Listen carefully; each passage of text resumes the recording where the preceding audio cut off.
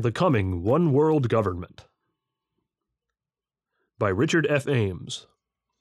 Read by William Williams. Introduction. Bible prophecy tells us that an end-time world power will dominate world trade, international politics, and military might, and will lead humanity to the brink of total self-destruction. But it will not be the sort of one world government that conspiracy theorists expect, and it will be followed by an even greater government that will finally bring true peace to the entire world. Article begins. As far back as the Tower of Babel, mankind has dreamed of a one-world government. Mankind, commanded by God to diversify over the face of the earth, chose instead to remain together in one place, in defiance of their Creator's desire. Yet it was not then God's will that humanity be united in one location under one human government, and He intervened to scatter humanity across the earth by dividing the languages of man. Genesis chapter 11, verses 1 through 9. Ever since, every kingdom of men to rise and seek such a level of power has eventually met its own end. Will the world ever come under the control of a single globe-spanning government?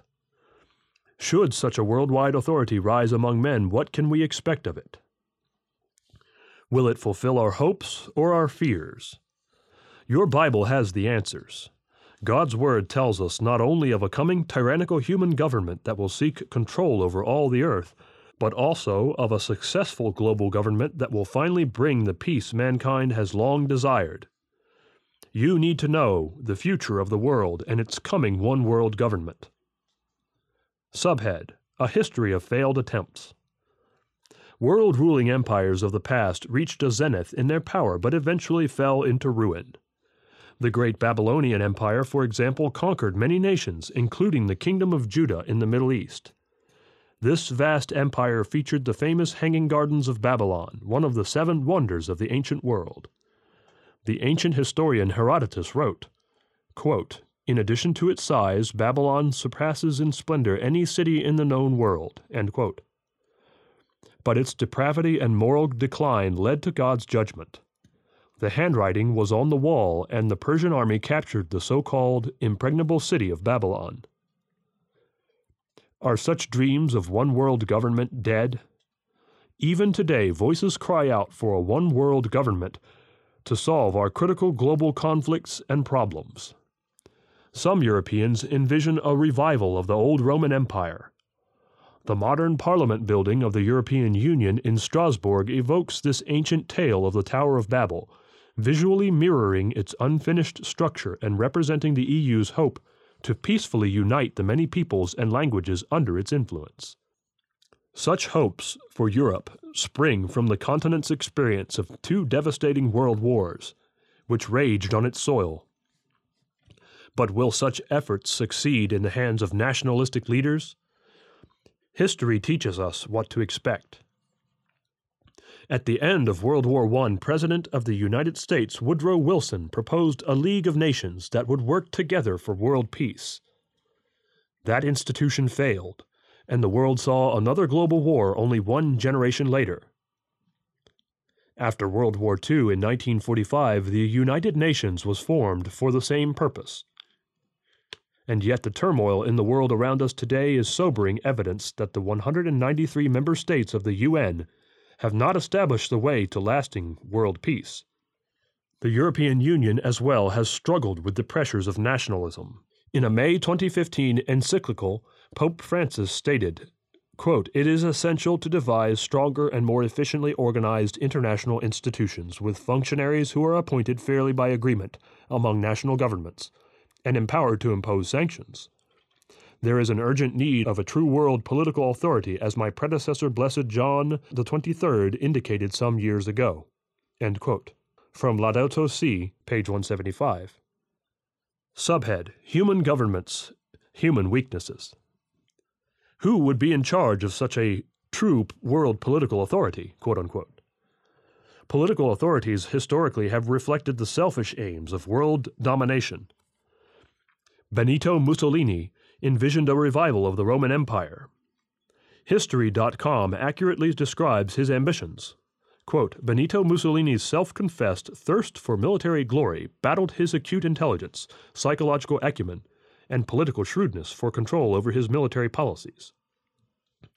Originally a revolutionary socialist, he abandoned his party to advocate Italian intervention in World War I. Following the war, in which he served as a rifleman, Mussolini decided his destiny was to rule Italy as a modern Caesar and recreate the Roman Empire. He forged the paramilitary fascist movement in 1919 through 1921, using it to march on Rome, become prime minister, and then to seize dictatorial power from 1925 to 1926. From History.com, Benito Mussolini. End quote. Italy allied itself with Germany, and their Axis power went down in defeat at the end of World War II. But will there be another attempt for a Roman Empire revival? We've discussed that subject many times in the pages of Tomorrow's World.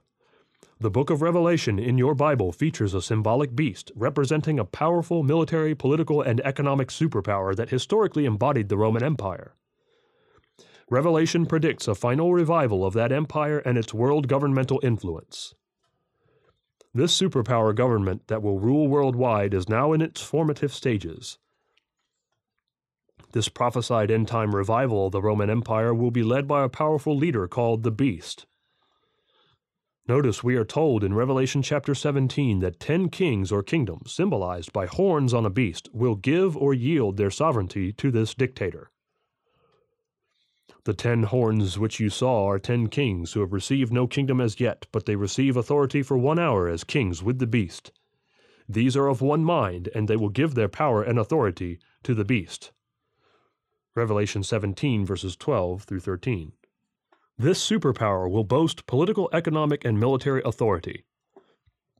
The global empires of the past used military might to achieve powerful control over nations. Hans Morgenthau, one of the foremost authors in his time on international politics, discussed, quote, the struggle for power and peace, end quote, in his classic book, Politics Among Nations. Morgenthau summarizes what he calls a false solution for world conquest. Quote, it follows that a world state created by conquest and lacking the support of a world community has a chance to maintain peace within its borders only if it can create and maintain complete discipline and loyalty among the millions of soldiers and policemen needed to enforce its rule over an unwilling humanity.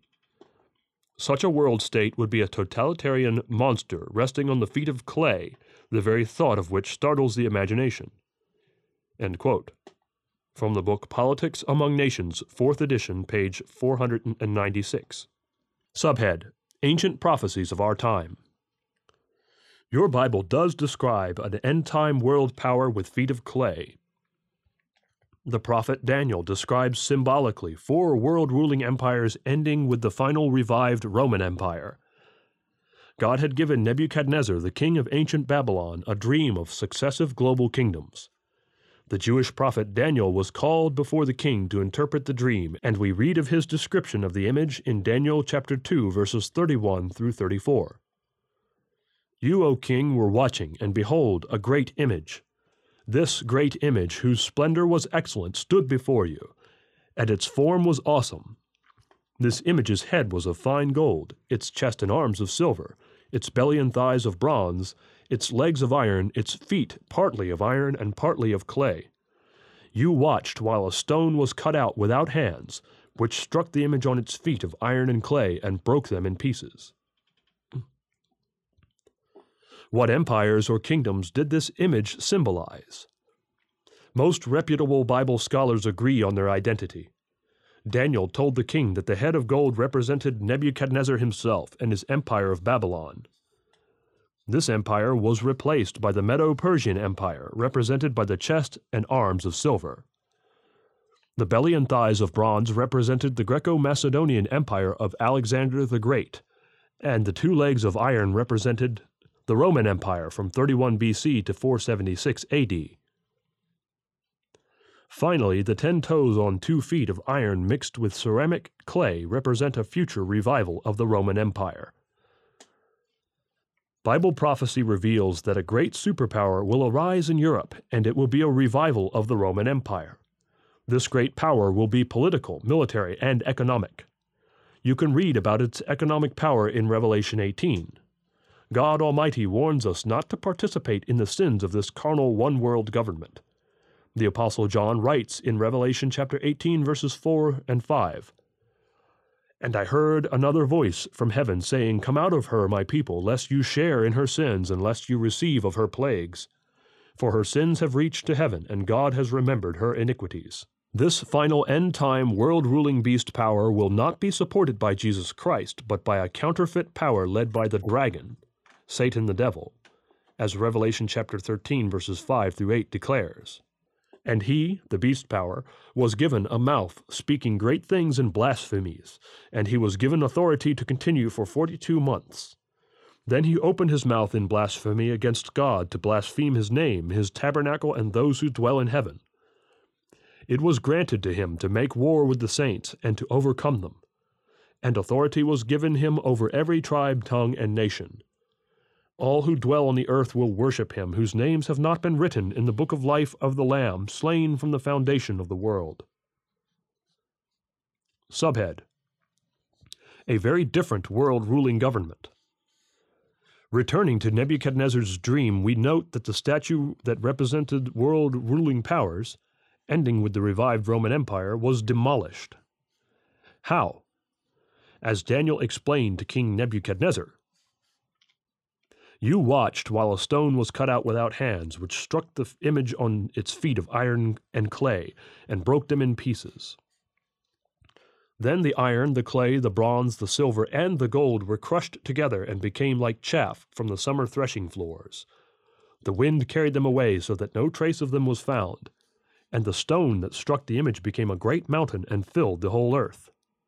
Daniel chapter 2, verses 34 and 35. The stone that struck down the carnal empires represented the coming kingdom of God. As Daniel proclaimed, "And in the days of these kings the God of heaven will set up a kingdom which shall never be destroyed, and the kingdom shall not be left to other people. It shall break in pieces and consume all these kingdoms, and it shall stand forever." Verse 44. This final government to come, pictured by the stone, will not merely be one more of man's many, many experiments with self-rule, whether it be socialism, communism, fascism, monarchy, democracy, or any of the other varieties of governance humanity has devised.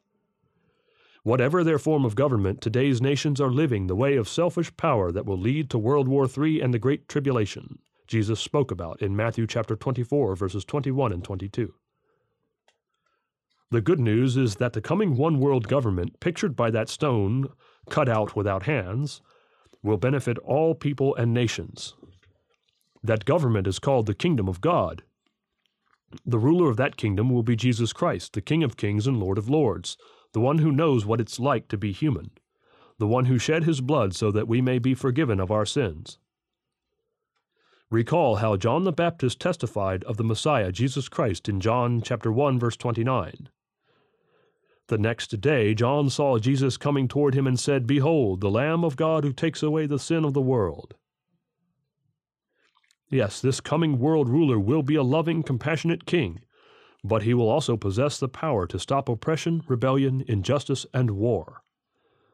The prophet Isaiah gives us this inspiring message concerning the coming one-world government. "For unto us a child is born, unto us a son is given, and the government will be upon his shoulder, and his name will be called Wonderful, Counselor, Mighty God, Everlasting Father, Prince of Peace. Of the increase of his government and peace there will be no end." Isaiah chapter 9, verses 6 through 7. Subhead: A government of true peace. Thank God for his kind of loving government that will ensure world peace for all nations. The world will have a universal system of laws to ensure godly liberty and godly freedom. Notice that in Micah chapter 4, verse 2, "Many nations shall come and say, Come, and let us go up to the mountain of the Lord, to the house of the God of Jacob. He will teach us his ways, and we shall walk in his paths.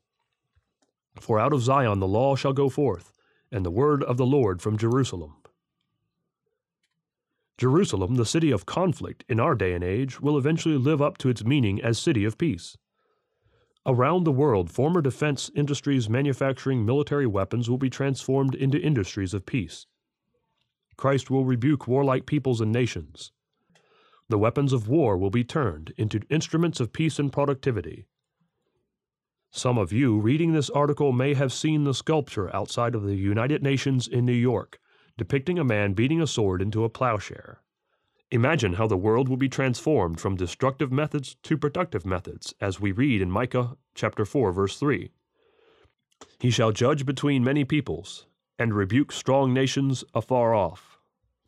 They shall beat their swords into plowshares, and their spears into pruning hooks. Nation shall not lift up sword against nation, neither shall they learn war any more. Who will be assisting Christ in ruling the nations and establishing that peace? The Apostle Peter once asked Jesus what responsibilities he and his fellow apostles would have in the coming age. In Matthew chapter 19, verse 28, we read of the Messiah's reply. So Jesus said to them, Assuredly, I say to you, that in the regeneration, when the Son of Man sits on the throne of his glory, you who have followed me will also sit on 12 thrones, judging the 12 tribes of Israel. God's government will be organized with faithful governors, kings, and priests. Who else will be assisting Christ in governing the world? In our inspiring free booklet, The World Ahead, What Will It Be Like?, Dr. Roderick Meredith wrote this concerning the organization of God's kingdom. Quote, Who will rule under Christ? God certainly trained Abraham for a top position of high responsibility in the world ahead. Scripture calls Abraham the heir of the world. Romans 4, verse 13. Yes, God will reward Abraham for his faith by giving him a position of service over the whole earth. In Ezekiel 37, verses 15 to 28, God shows that he will reunite Israel and Judah. Regarding these two nations, he says, And I will make them one nation in the land, on the mountains of Israel, and one king shall be king over them all. They shall no longer be two nations, nor shall they ever be divided into two kingdoms again. End quote. Verse 22, page 6. Ancient King David was a man after God's own heart, as we read in Acts chapter 13, verse 22. David ruled over the combined kingdoms of Judah and Israel, and he will have that responsibility in the coming one-world government. Ezekiel chapter 37, verse 24. If you do not have a copy of this free resource, The World Ahead, What Will It Be Like?, please contact us at the regional office nearest you listed on page 4 and request your own copy. Subhead: Your part in tomorrow's world. So, we can expect biblical luminaries such as Abraham, Isaac, Jacob, and David to have positions in the coming one-world government of God, but what about you? Will today's Christians also inherit the kingdom? What will their role be in that government? Jesus Christ told his faithful followers that they could inherit the earth, Matthew 5, verse 5, and inherit the kingdom, Matthew 24, verse 34. Where will the saints, faithful Christians, serve and rule in the kingdom? Revelation 2, verse 26 tells us that those who overcome sin with Christ's help in this life will be given authority over the nations in the world to come. And Revelation 5, verse 10 bears witness that God will make us kings and priests to our God, and we shall reign on the earth. Yes, you can have a personal and intimate part in God's kingdom. God is calling people to Christ from all nations to be in his kingdom. That one-world government is coming soon. You need to prepare for it. Study your Bible. Visualize the transformed world under the King of Kings. The glorious kingdom of God on earth will produce beauty and productivity the world has never known. God has blessed the earth with awesome, majestic mountains, fertile valleys, and productive plains. We marvel at pristine lakes and churning oceans. We appreciate the variety of flowers, plant life, birds, animals, and sea life. Yet even the natural world itself will become more beautiful in tomorrow's world when even the very nature of animals will change.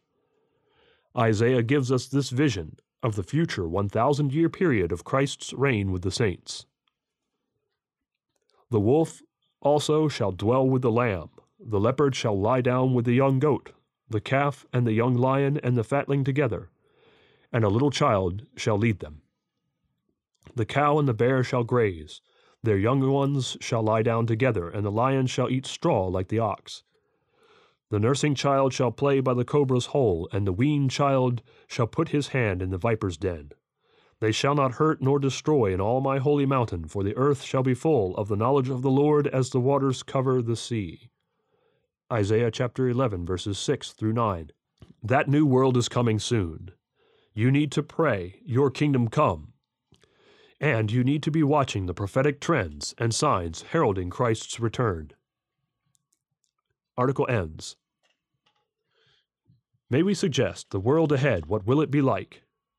The Bible reveals many details of the world Jesus Christ will establish. You need to know.